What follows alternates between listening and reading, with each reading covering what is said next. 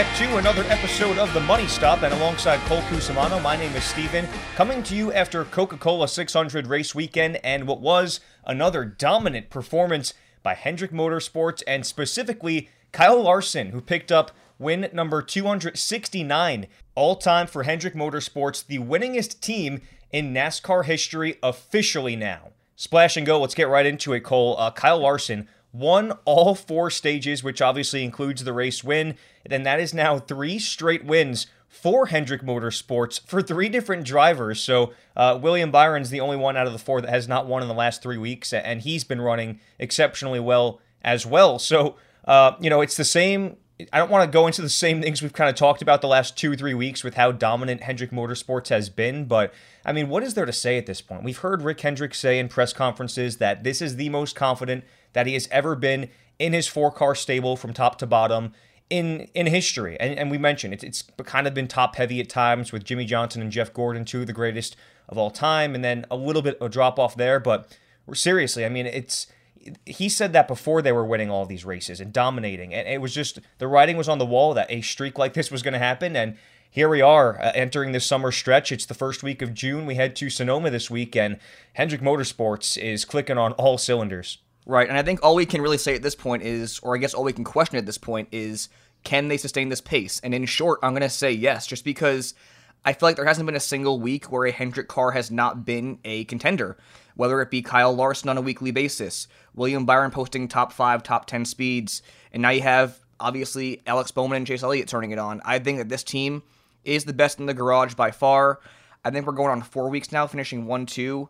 Another top 5 finish for all 4 cars in the Coke 600. And not to mention, they could have easily finished 1, 2, 3, 4 again had Kyle Busch not spoiled the party. So, I just, like you said, there's not much to say at this point.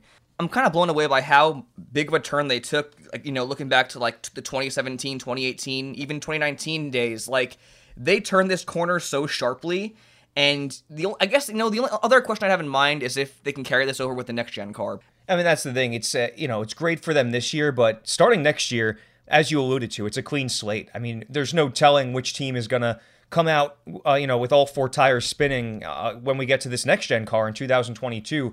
But harping back on it for just one more time, the results are one thing, but you mentioned Kyle Busch and him being able to get up there and finish 3rd and kind of spoil this party for Hendrick Motorsports, but the most telling thing, forget the results, the most telling thing is the way that all of these other drivers and crew chiefs and team owners are responding to what is happening. Like, when you look at Kyle Busch after the race, just dejected, that they put on an absolute clinic over every reasonable expectation of what they should have been able to do this week, but they just, even at their very best, their peak performance, they had nothing for Hendrick Motorsports, and you can just see it all throughout the garage and all the different personalities in the different teams, the different manufacturers, that this team is in a league of its own right now, and there's no question about it. And we talked about it last week, whether it's short tracks, whether it's intermediate, 1.5-mile super speedways, road courses, they are just absolutely dominating in a way that we've never seen before from, at least, again, the whole 4-car stable. So it's all good things for Hendrick Motorsports. I mean, again, there's not much else to say other than what we've already talked about. So let's just talk more about the other teams that are sort of having their ebbs and flows, their ups and downs throughout this year, and looking at specifically the bubble right now, because we are almost halfway through the regular season, and in fact, I think we are halfway through. We're halfway through the regular season. We actually have, I want to say, 11 races now until the cutoff at Daytona. Insane, and it came up so quickly. So as we've started to look at the point standings and kind of talk about them, they haven't had a ton of impact. We've kind of just glanced over them, but we're getting to that point where it's actually starting to matter. So looking at the bubble now, there's some trouble for Chip Ganassi Racing and the likes of people like Kurt Busch, who had a last-place finish at the Coke 600, and then Matt DiBenedetto struggled once again. And then you've got a couple of these other teams that we mentioned graduated from stacking pennies, our segment last couple weeks, such as Chris Buescher, Tyler Reddick, who are starting to turn it on and maybe establish themselves as potential guys who could make the playoff cut and contend for a championship to some degree.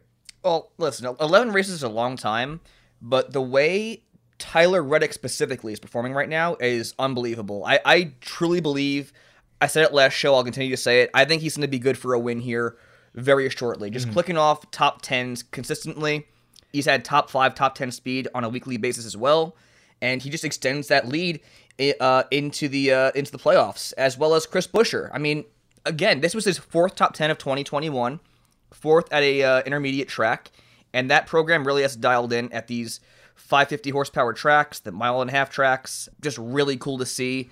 I think he's going to have probably the best season of his career. Don't know if he will make the playoffs on points, depending on the winners and if people can turn it on towards the second half of this regular season, but it's looking really good for him right now. And you mentioned Matt DiBenedetto. There was a point in time where I feel like everybody in the NASCAR world thought that he would win, and he'd win in bunches, but he's just been so off the mark this year and towards the end of last year. It's kind of surprising, just because he'll have a race or two here or there where he'll run inside the top 10 or around the top 15, but aside from that, it's been 20th place, 25th place days, and there's no real rhyme or reason for it. Like, there's no penalties, there's nothing really like that set them back as far as crashes or whatever. It's just failure to execute. And it was kind of surprising this week because teams had the luxury of practice and qualifying, and they still did not hit it on the head at all. He came out, I want to say, in the late 20s, but that's a team that really has to turn it on. 31 points out in 17th. That's a lot of ground to make up. You mentioned Kurt Busch, 59 out in 19th, and Ross Chastain, another CGR guy, finished just ahead of his teammate Kurt Busch, and he's 69 points out in 21st in the standings. So those are 3 guys I'm looking at to really turn it around and kick it into gear here. And I guess kind of looking at the bubble beyond that, those are the 3 guys I'd peg as the best chance to make it in via a win or points if they can.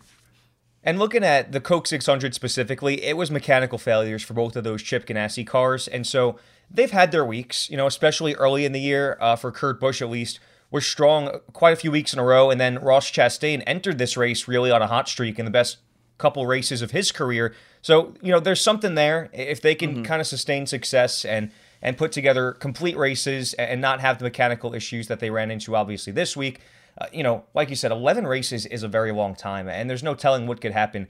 I do want to go back to Chris Buescher for a second, though, because he is a guy that, I mean, we talked about this, 5 weeks into the season. We talked about this after Vegas, I think, how, Roush Fenway Racing has its 1.5-mile program dialed into gear. And so we have had Chris Buescher in our DFS lineup recommendations every single week, I think since Vegas, and it has paid off. It doesn't matter where he started. And last week, I can't remember exactly where, but he did not have a good starting position. We still locked him in, and he has been one of the top point scoring drivers in fantasy purposes at 1.5-mile tracks. And what more do you need to see? And even in terms of Vegas and the odds makers and the bets makers, I mean, why is this guy being so undervalued? It doesn't make any sense to me. And now that we're harping on it, maybe, just maybe, they'll give him the credit he deserves at these tracks. But, at this point, it's like, if he's at a 1.5-mile track and he is starting relatively deep in the pack, he's got to be locked into your lineup. There's no question about it.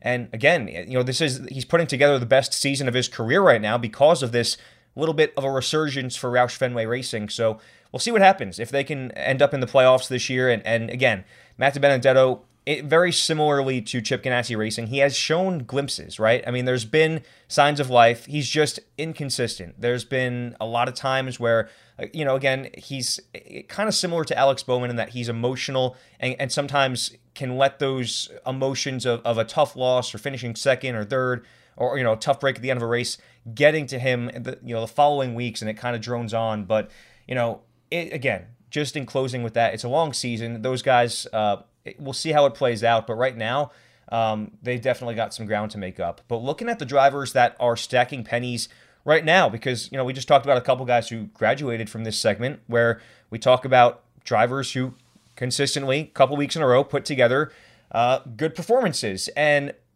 right off the bat, very fittingly, the guy that this segment is named after, his catchphrase from last year, Corey LaJoie. How about it? I mean, this guy had an absolutely abysmally bad start to the season, finishing, between 35th and 40th almost every week. And here he is, back-to-back difficult race weekends, the Coke 600 and the Circuit of the Americas, where we've never been to, and also 2 completely different kinds of tracks. And he finishes 19th back-to-back top 20 finishes, and that's just crazy to see for a guy like that. And again, for his namesake, he's the reason we're even calling this segment Stacking Pennies, so we got to feel really good for that team.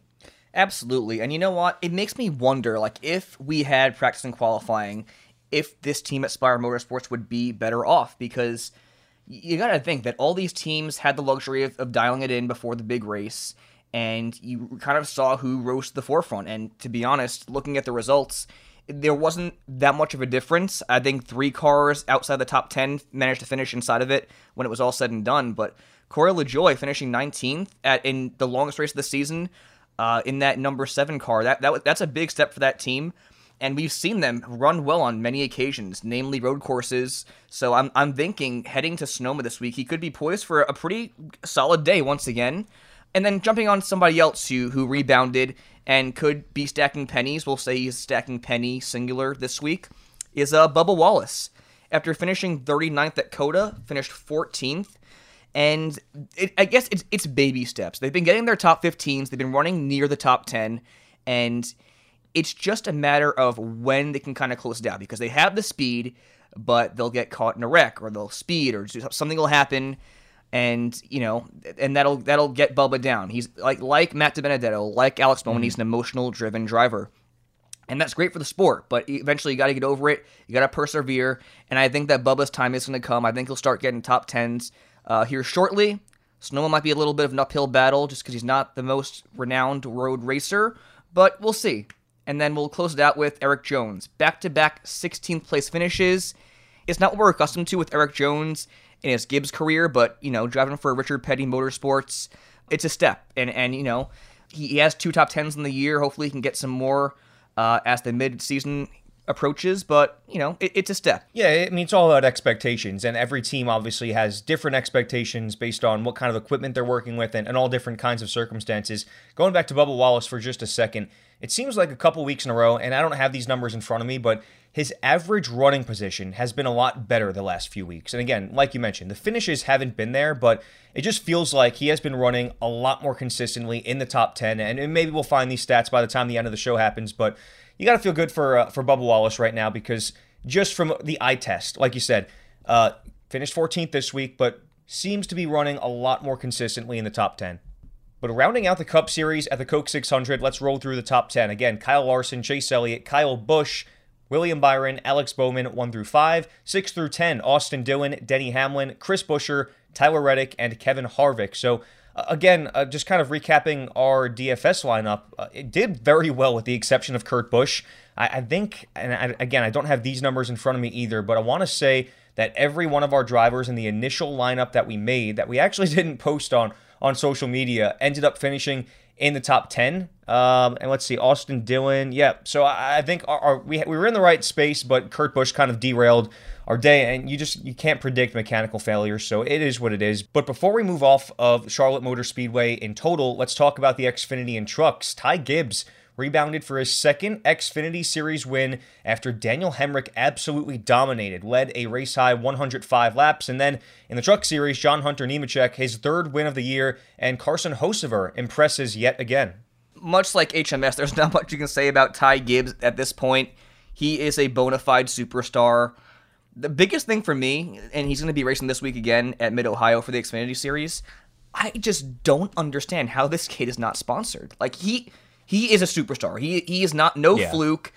2 wins in your rookie season through whatever it is, 5-6 races is outstanding. As an 18-year-old, right? As an 18-year-old. And he's going out and dominating all these ARCA races, winning in there too. He actually won the same day in the ARCA race when he won the Xfinity Series at Charlotte. So just outstanding individual. He holds himself really well for his age as well.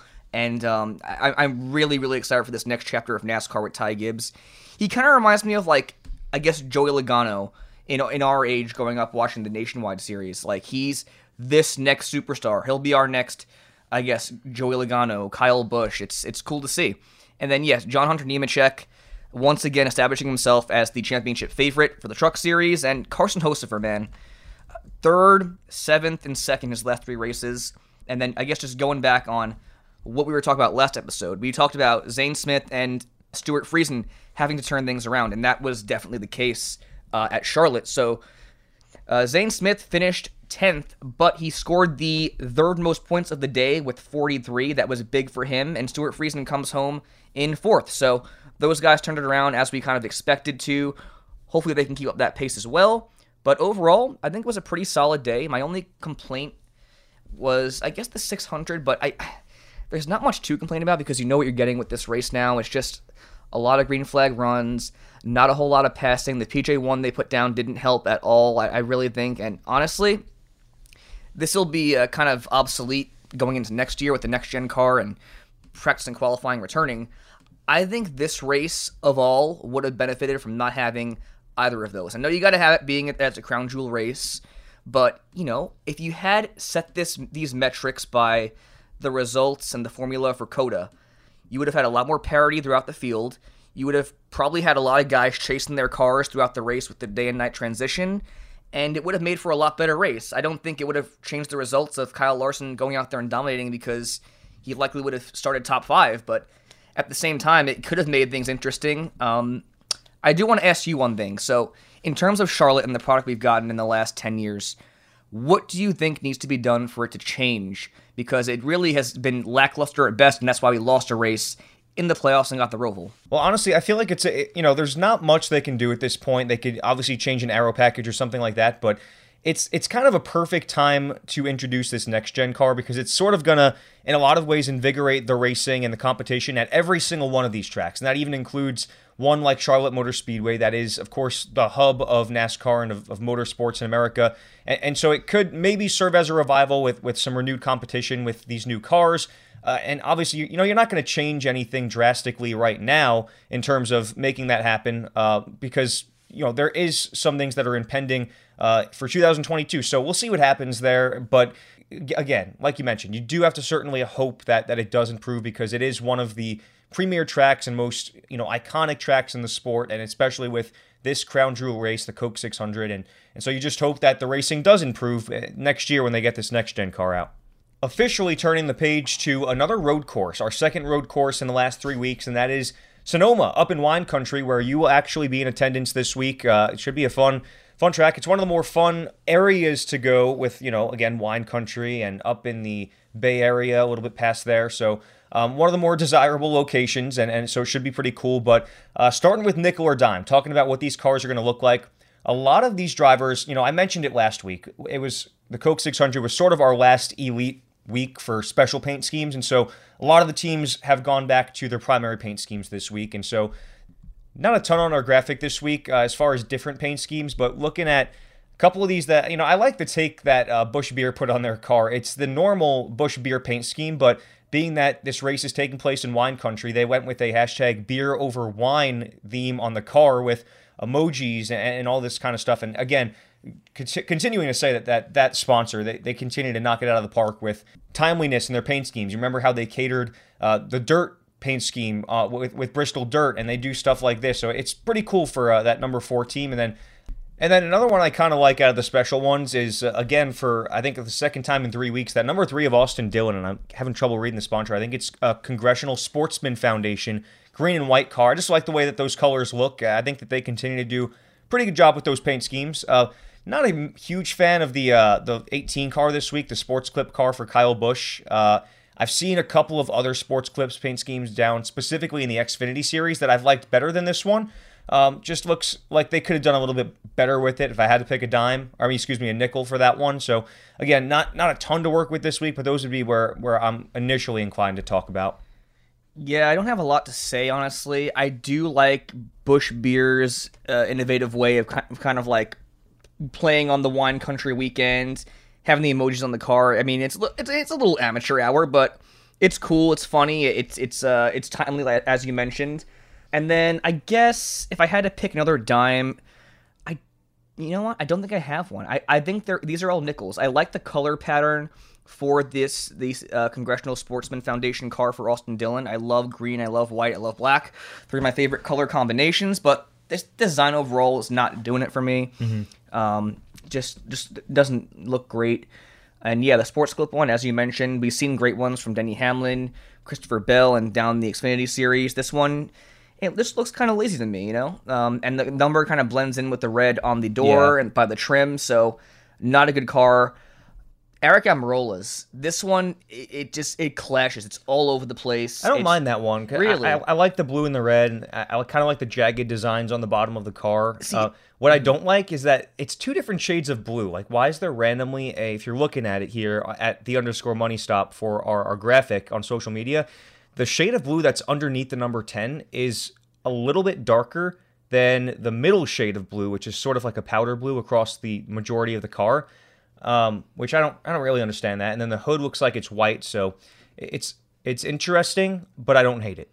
Yeah, see, this is where we kind of, I guess, drift apart, because it looked to me, and you mentioned the two different colors of blue, that's where I lose it, because they should just stick at one shade, but it looks like kind of like a knockoff Petty car with the powder blue and that kind of like orangish red, but it's not. It's a Farmer John car, and I guess if you want to get more into it, there's some palm trees, random palm trees by the front of the number, and there's a random saying on the back quarter panel, so California. So it plays into the California, aspect of the race. So I guess that's something you can take away from it. But honestly, it's pretty much all nickels for me this week. I guess if I had to give out some dimes, I like the 77. Yeah, that was nice. That Ben Rhodes will be driving is in his Cup debut. It's patriotic themed. I'll give a dime to Kevin Harvick if I have to give another one out, and then last car we got on this graphic is Cole Custer's Haas tooling car. A lot going on. I don't get the F from what I presume is a cut bolt or a nut. I don't even know what it is. But probably going right over our heads. There's a random F by the front of the 41. I'll tell you, I kind of like as you get to the right of the number, it almost looks like a 3D when you're looking to the left of that left rear quarter panel. The design on there, it almost, again, makes it look 3D. I kind of like that. I like the balance of colors with that sort of gold in the middle and the white, and then the gradient sort of gray into black on the back. This is a car that I feel like if you were to see it in person, I think it would probably look pretty cool, especially if it has sort of a metallic finish, but I don't know if it does. So that's one that, like, it could be pretty hit or miss if I was to see that one in person, so I'm intrigued by it. If that random F wasn't there, I would give it a dime, but it's random. I don't get it. But yeah, that's our take for the nickel and dime segment this week. Now, looking at the starting lineup for the Toyota Save Mar 350 from Sonoma Raceway, a track that they have not raced at in about 2 years, because remember, we had the COVID pandemic last year where they actually had to cancel this race. But looking at the starting lineup, which again is decided by the formula that they've been using all year, here's the top 10. Kyle Larson, Chase Elliott, William Byron, 1, 2, 3 for Hendrick Motorsports, followed by a couple Gibbs Toyotas, Denny Hamlin, Kyle Busch, Austin Dillon 6th, Alex Bowman 7th, Kevin Harvick 8th, and then Brad Keselowski and Tyler Reddick round out the top 10.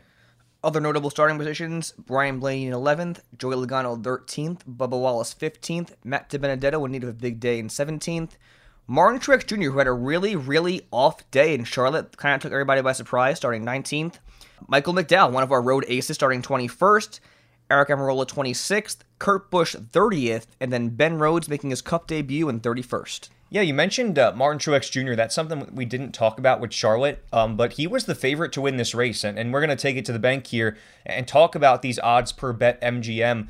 Chase Elliott, probably rightfully so, is favored to win this race. He has won 5 of the last 6 road course events, and if not for some poor fortune earlier this year at the Daytona road course, he would have won 6 straight road course events because he did dominate that race. One thing to keep an eye on, though, Chase Elliott, obviously, he's been a ringer at these road courses ever since he came to the Cup Series at all of them. 6 wins in 14 road course starts. He's winning almost half of them, but he hasn't won yet at Sonoma. He finished 37th there the last time in 2019 and had a career best finish of 4th at this track, so obviously, a lot has changed since then. He's won almost every road course event since they were last at Sonoma, but he's the favorite at 9-4, followed by Martin Truex Jr., who's won the last 2 races at Sonoma at 9-2 odds, and then rounding out the top 5, Kyle Larson at 6-1, Kyle Busch at 8-1, and Denny Hamlin at 10-1.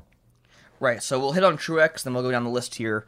Truex has won the last 2 events at Sonoma, obviously last race there at 2019, but, I may think twice just because he hasn't been as dominant in recent years at road courses. Highest finish of 12th this year at Daytona. only 14 laps led in his last 4 road course events, but his last win did come at Sonoma for road courses, and he's on the 2-race win streak at that track. But, I mean, overall, he's kind of been on a backslide as of late. Best finish of 19th since winning at Darlington, so I'm not going to say don't pick Truex, but I'm going to say just tread lightly here.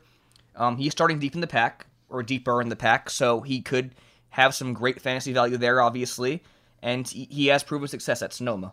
Kyle Larson finished second at COTA. He had a shot at winning both road course events in 2021.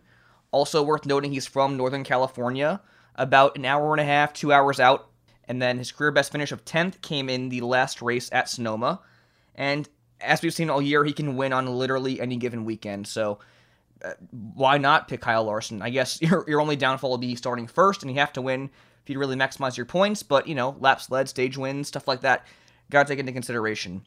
And then as far as Kyle Busch, it's been a bit of tough sledding at road courses as of late. Last 5 races, 1 top 10, and that was the most recent time at COTA, where he finished 10th. Other 4 races didn't finish higher than 30th, which was really shocking to find out. Last time at Sonoma, finished 2nd. Over his last 5 races, he has a win and all top 10 finishes. And then finally, our final Gibbs car, Denny Hamlin, at 10-1 odds. Bit of a mixed bag at road courses. 15th at COTA, 6th in Daytona. Finished top 5 his last time there in Northern California, and has 4 top 10s in his last 5 races there. Yeah, and when it comes to picks, like if you're betting on this race or making a DFS lineup, whatever it might be, I wanna go with the slogan that you put on one of our social media graphics this week, and that is ride the hot hand, because I made that mistake last week. I said flat out on our last episode of the Money Stop, I thought Kyle Larson was going to win the Coke 600, but just for the sake of changing it up, because I picked a Hendrick car, whatever it was, 2 or 3 weeks in a row, I wanted to change it up and pick Kevin Harvick, who ran well for the first 3 stages of the race and then faded it out, but you got to trust your instincts. You got to ride the hot hand. In my opinion, why stop picking these Hendrick cars until they prove you wrong? I mean, it's been 3 weeks in a row, really more than 3 weeks, but in terms of winning the actual races, 3 weeks in a row now, and you go to a track that obviously is in Chase Elliott's wheelhouse. Kyle Larson is, in my opinion, the championship favorite right now. He's run well, like you said, at the road course events. That's immediately where my attention turns. However, if I was to ask you, Cole, right now, who is the top driver at this point in time, this second, not driving a Hendrick Motorsports car, I got to think it's Kyle Busch. And when I think about Kyle Busch, Sonoma is one of the tracks that I think of. It's always been one of his best tracks, and like you said, it's been tough sledding at the road courses lately, but it's also been tough sledding in general for Kyle Busch lately. But when you look at his last couple weeks, specifically this past week, as the only one who even stood a chance to these Hendrick cars, I think he's going to carry that momentum into, again, one of his best tracks with a good starting position, and I think he's going to have a great day. So those are the 3 names that stick out to me, I would feel a little bit uncomfortable picking Denny Hamlin or Martin Truex Jr. just because, like you said, they've been very, very consistent this year. But lately, in terms of riding the hot hand and the momentum, this is a momentum-driven sport, just not a fan of it because they're coming off of their worst sequence of races at any point this year. All right, yeah, so I think you hit the nail on the head there. I think JGR is going to be a force this weekend. You can feel comfortable picking Busch, without a doubt. As you mentioned, he's definitely been on a heater as of late. He's not the same driver that he was in 2020. This is a different team. You could tell that they're definitely gelling with Ben Bayshore as the crew chief now. I think that Kyle Busch having that win under his belt early at Kansas has really helped this team out, and they've been, I think you're right, I think they've been the best car outside the Hendrick stable at this point in time this season. So you could feel comfortable picking him. And I think that he will be up front all day and likely even leading laps, depending on how those Hendrick cars fare with this new low downforce package. There's something to note also. They will be using the 750 package like they were in 2019, but no more high downforce. It's going to be low downforce, and there's going to be no practices either. So going to be interesting to see how these cars handle. I'm sure it's not going to be much different, but it's something to note nonetheless. Just not too high on Hamlin, given his starting position inside the top 10. With all those HMS guys up front, plus Busch, he should be a top 10 car, but picking him over his teammate or Elliott or Larson or whoever, it's going to be a risk. And then, I guess, just kind of keeping in the Gibbs stable, Bell has no laps at all at Sonoma. I'm not confident in him at all. I know he has to win at the road course at Daytona, but I would tread lightly there for sure. Not mentioned, though, Kevin Harvick has the best average finish at Sonoma with a 12.7, has the one win in 2017, and finished 6th or better with 62 laps led in his last 5 races there. For him, though, also been kind of a mixed bag at road courses, but he's starting 8th, kind of in that sweet spot, as we like to mention, when thinking of your DFS lineup. And with that experience at Sonoma, I think he really should be a front runner all day. I'd feel confident picking him as a winner, putting him in your lineup. And he has a very good value this week. I believe $9,800. So that's definitely someone to consider putting in your lineup. And also, we noted his upward trajectory as of late, and SHR kind of turning a corner in a way. Take out Coda, 5 top 10s in the last 6 races. And now those are kind of the obvious names that you were expecting to hear as far as favorites and guys to watch in the race, but there are definitely some others, and that includes Tyler Reddick, going back to riding the hot hand. He has been red hot. He's been, if you had to pick, again, outside of the Hendrick stable, top 5 drivers in the last few weeks, Tyler Reddick is right there, and he's from California. He certainly turned around that road course program. We saw him win the pole over at the Circuit of the Americas a couple weeks ago. And then, again, Michael McDowell, road course ace, 2 top 10s at the road courses this year. And then Joey Logano, also 2 top 5s at both of the road course events this year. So a couple guys to watch for that maybe outside of Logano that you wouldn't necessarily expect. And then you've got a couple others here too. Right, and I do want to harp on Logano for a second. He's not really a guy you think of when talking about road courses, but 2 top 5s this year at those types of tracks, that's outstanding. And honestly, I haven't did extensive research here, but I want to say he's probably one of the higher rated drivers at these tracks in 2021. So starting 13th, that's probably going to be a really, really good deal and a good guy to consider for your DFS lineup in terms of points and just proven results. But I guess going outside those guys you mentioned, Chase Briscoe finished top 10 at Coda. He had a really good run at the Daytona road course until an early incident, but he's good at these tracks, you know? He doesn't have the experience at Sonoma.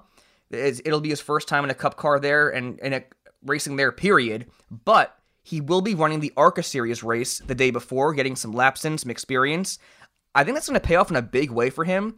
And in addition, we mentioned it with Kevin Harvick. SHR as a whole has kind of been turning it around. Take out a few incidents here and there over the past 5 weeks. He's been a top 10 car, I'd say. He showed top 10 speed, and he's a good road course racer, to be honest. He had the win last year at the Indianapolis road course. A couple top 5 sprinkled in there as well between Road America, I believe, and some other ones. But, he's a guy that I really think you should probably be a lock for your lineup. I'll go as far as saying that. And then kind of to close it out here, Ben Rhodes. He's making his first Cup Series start at Sonoma, but he said in his press release that this pairing with Spire felt natural. He considers himself a road racer. And with a win and top 10 in both truck road course races this season, I don't blame him for saying that. And I think that seeing how Corey LaJoie is run and AJ Allmendinger using the same motors, I think that this 77 car could be poised for a really good run here at Sonoma. And with that being said, let's jump right into it with our race picks this week, and then we'll get into the DFS lineup after that. And you picked first last week, so I get to go first again. And so I've picked first at each of our last 2 road course events, if you include this one, and without any surprise, I'm going to pick Chase Elliott again. It hasn't failed me. I think, actually, at all 3 road course events, I've picked Chase Elliott. I've had the pleasure of picking first all 3 times. He almost won the first one. He did win the last one, and I think he's going to win this one. And again, I do want to say I feel very, very strongly about Kyle Busch this week. But if you're giving me first pick, my first draft choice this week is Chase Elliott. And 2 weeks ago I picked Michael McDowell as my sleeper, and so again I don't want to do that again. Just for the sake of making this fun, even though I do expect a pretty solid day out of Michael McDowell, I'm going to pick Ross Chastain as my sleeper because he ran very well at Coda 2 weeks ago. He was on a string of, again, the best sequence of races of his career. He's been pretty solid on all the road course events this year, and I think he's one of those guys that responds well to adversity. He finished 39th again. He's itching to get back in the car, and again, my confidence in him this week relies heavily on the fact that he ran well 2 weeks ago at this road course, and the speed has been there. Obviously, last week didn't finish well because of mechanical issues, so those are my picks this week. Winner, Chase Elliott. Sleeper, Ross Chastain. Those are good picks, actually. And honestly, Ross Chastain's a guy I didn't mention here in our outline for guys to watch, but he is a pretty good road course racer. He ran very well last year in the Xfinity Series. Obviously, had this top 10 at COTA. So those are two really good picks. You can't go wrong with Chase Elliott. I'm gonna go with the other guy you mentioned, Kyle Busch. Even if I got first dibs, I was probably gonna go with Kyle Busch just because he's been on a heater lately, and I think he's really motivated to take down these Hendrick cars. You know, he does not like being taken down, and you can't keep him down for too long. And I think that given his history at Sonoma and how well he's been running, I think that he is going to take down HMS and win this week at Sonoma. And for my sleeper, it'll be the guy that you went against, Michael McDowell. I know, out of respect, just dropping him because he picked him to the last road course, I got to take Michael McDowell, one of the best in the game at these types of tracks. 2 top 10s this year at road courses, and I don't see him slowing down.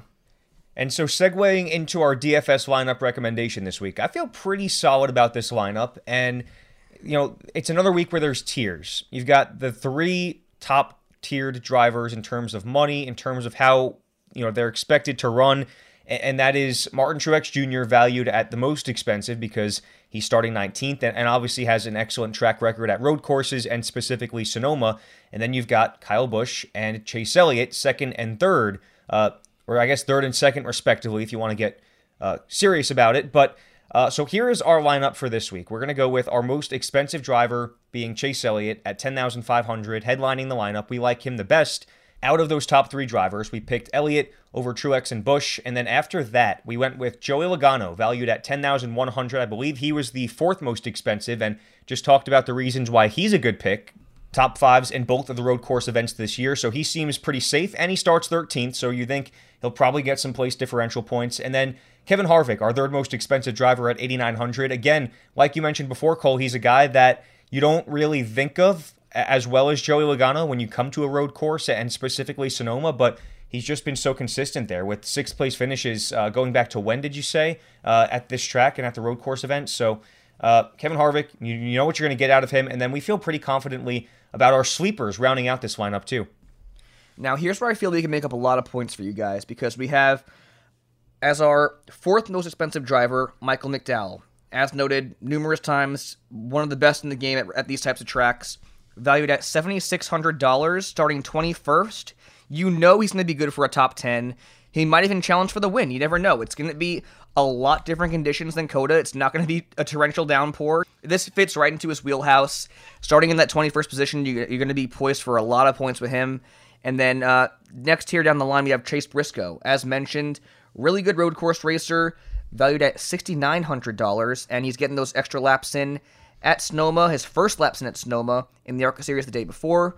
I think that's going to pay off in a big way for him. I think he's going to have another top 10 day at this road course. And then finally rounding out our lineup, we have Ben Rhodes. And here, it's a bit of a gamble, and he's the only guy that I've been questioning. But starting 31st, valued at $5,400, I think he's going to have a really solid day. He has the win. He has a top 10 in both road course races and the Truck Series this year. He's a good road course racer. He seems confident, and this car has run well at these tracks in 2021. I think it's going to be a solid day for him. I really do. But, if you are skeptical on picking him, I just felt this was the best route for us to kind of maximize points and having guys like Chase Elliott, Kevin Harvick, Joey Logano in your lineup. If you want to take out him and maybe Kevin Harvick or somebody. I'll take it from there, because looking at the drivers that are similarly valued to Ben Rhodes, I'm not confident in any of them. So Ben Rhodes is at $5,400 this week. The driver's less expensive than him. You're looking at the Belickis, Smithleys, Cody Wares. You're not picking any of those guys. And then above him, guys within $500 or $700, you're looking at Ricky Stenhouse Jr., who is not a great road course racer, and he starts in the top 15. Corey LaJoie, who would be a solid pick, but he's starting 22nd, so you're asking for a lot out of him with that starting position. And then Anthony Alfredo and James Davison, you're not picking any of those guys. And so out of this tier of drivers, Ben Rhodes seems like a good value. And again, it's a lot to ask for with being his first Cup start, but we've seen it before with some of these guys who excel on road courses typically, and then they make their first start in the Cup Series at one of these road course races, and they do pretty well. Thinking specifically off the top of my head of Kaz Grala at the Daytona road course, what was it, last year, and he ended up finishing in the top 10 in his first career Cup start. So it can be done, and especially just you got to go with the value in these lineups. Even if you were to compromise elsewhere, looking at the drivers that are, if you save a couple bucks here and there above Ricky Stenhouse Jr. in this price range, you're still looking at guys like Ryan Newman, Daniel Suarez, Bubba Wallace. I'm not confident in any of these guys. And if you ask me, do I think Ben Rhodes has a shot at a top 20? I think he does. And if he can do that, at least, I think he's poised for a pretty good points day in terms of fantasy. And I like what you mentioned in that this just opens up so many other possibilities for financial freedom as we continue to harp on the money stop theme here. Like you look at the guys in your lineup, you can include, when it comes to the higher priced drivers, we mentioned that we prefer Chase Elliott because we prefer to have somebody that we think is going to lead a lot of laps, whether that's Kyle Larson, Chase Elliott. If you feel better about Kyle Busch, you can throw him in there too, but it gives you some freedom to maybe upgrade from a guy like Kevin Harvick and do somebody a little bit more expensive like a Kurt Busch who starts 30th and could be a solid pick, but obviously is a really cold streak right now, but it just gives you freedom to do a lot of different things. You could even package guys like Kyle Larson and Kyle Busch if you're confident picking two drivers up front. So I think using Chase Briscoe, Michael McDowell, and Ben Rhodes as a foundation of your lineup, and then going with what you think works the best, I think it's a recipe for success. And especially in our case, I'm feeling pretty good about this lineup. And honestly, I feel more confident about the back end of this lineup than I do about the front end. So it's a little bit conflicting, but I feel like at a lot of the road course events this year, you and I have been pretty successful with our picks and our DFS recommendations, and there's a reason for that. And so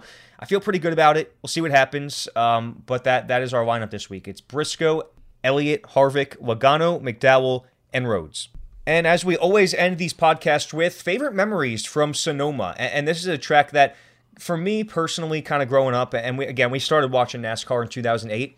It was never my favorite track, only because, again, growing up the Jimmy Johnson fan that I was, this was never his best track. He didn't really excel at these road courses, and thinking at my favorite memory, it's a pretty easy one. It's, for me, you sense a common trend. It's usually one of the races that Jimmy has won, and I look at that 2010 race, and it's a very memorable one when he got his first road course win at Sonoma. And if you remember that was the one where he ran second to Marcus Ambrose basically the entire race and capitalized at the end when Marcus Ambrose, for no reason whatsoever, was shutting off his engine while going uphill, and he lost his position because he couldn't blend back into line. And so Jimmy inherited the lead and rode off into the sunset with it. So that was something that would have been agonizing if you were a Marcus Ambrose fan or even a Jimmy Johnson hater. But I just remember feeling, there were so many races, obviously, that Jimmy deserved to win. And he had the best car. And so it feels good every once in a while when, you've got the second or third best car and you need a lucky break, and he got it that time. And it just felt like they had worked so hard to get a win at these road course events, and it finally happened for them. So for me personally, that's my favorite Sonoma race. And thinking about some others, I feel like there's been a lot of big accidents at some of these Sonoma events that were pretty memorable for me. But thinking about what you've seen out of this track, Cole, what was your most memorable event from Sonoma? Yeah, well, as a Dale fan, he's never performed at road course races, so they've always been kind of like a struggle to watch. But the biggest one that sticks out to me is going to be Tony Stewart's final win of his career at Sonoma Raceway in 2016. And this was a really cool race. There was a lot of action in it. It was awesome seeing Tony use the bumper, be really aggressive in this race for what he was known for. And, a lot of drivers, as we've seen with Dale, and they don't really go out with wins. Even Jimmy Johnson, we saw it. He didn't get a win in his final season either. So it was cool to see him get that win at Sonoma. And, we kind of started watching towards I don't want to say the back end, but near the end of Tony's career. And we didn't get to see the dominance he had at these road courses like he was known for when he first got in the series. So it was cool to see him get a win at Sonoma. We saw Watkins Glen really, really early when we started watching NASCAR. So to see him get that final win of his career at a road course in Sonoma was really cool to see. I forgot about that till you mentioned it, but that is a really good one. That was really memorable at the time, and it definitely sticks out as the same with Jeff Gordon. It pales in comparison to his final win at Martinsville in 2015, and so you kind of remember that moment, and it definitely sticks out. But thinking about, again, Sonoma, you mentioned, was one of the earlier races we ever saw. I think when I got into NASCAR, which was in the summer of 2008, It was like the third race that I ever watched, and I just remember Kyle Busch absolutely dominating, and that started his streak of just a really dominant run in that 2008 season where it seemed like he was a lock to win the championship. And we all know how that ended in 2008. I think he won 8 races, but did not end up performing well in the chase, and it was Jimmy Johnson who won his 3rd in a row that year. But again, really memorable track throughout the years. If you were to ask me about every track on the circuit, can you remember 4 or 5 specific races from that track throughout the last 10 years? There's not a lot you can say that about. But with Sonoma, I feel like it's always something. It's always something pretty memorable happening, whether it's a big accident or if it is something monumental like that with Tony Stewart winning or whatever it might be. So I've been pretty happy with this track. It's always been one of my favorite road course events and one that I've always wanted to attend. So pretty jealous that you get to go there this weekend. Yeah, I'm really excited, I've always wanted to go to Northern California, finally going to get that opportunity with News from the Pits, the Money Stop, and the Circuit Journal. So, I've never been to a road course race, period. So that should be interesting, finding out how to navigate that 1.99-mile track. And yeah, I'm just excited to get out there, see some familiar faces in the media center, hopefully get some garage access, but I'm thinking with California's restrictions, I may have missed the boat by a week, because I heard that they're opening up pretty much full capacity for media members next week at the All-Star race. So either way, I'm really grateful for the opportunity. I'm really excited to get out there and hopefully, try some good wine and see some good racing. Absolutely. I look forward to sort of hearing the review from you on our next edition of the Money Stop. That's going to do it for this week. Thank you so much for tuning in. Next week, we will hit the All-Star race, and for the first time ever, it's going to be run at Texas Motor Speedway, so we can go with sort of a mid-season evaluation trend on that next show, and we'll have some unique ideas for you there. So that should be a pretty interesting one. Nonetheless, thank you so much for tuning in once again. Please do subscribe on Apple Podcasts, Spotify, and everywhere else where podcasts are heard. And follow us on social media for all the great social coverage that we're always posting, great graphics and stats, and even some kind of funny takes on paint schemes and stuff like that. So at @_Money Stop, you can find all of our episodes there. Please follow along, and we will see you next week.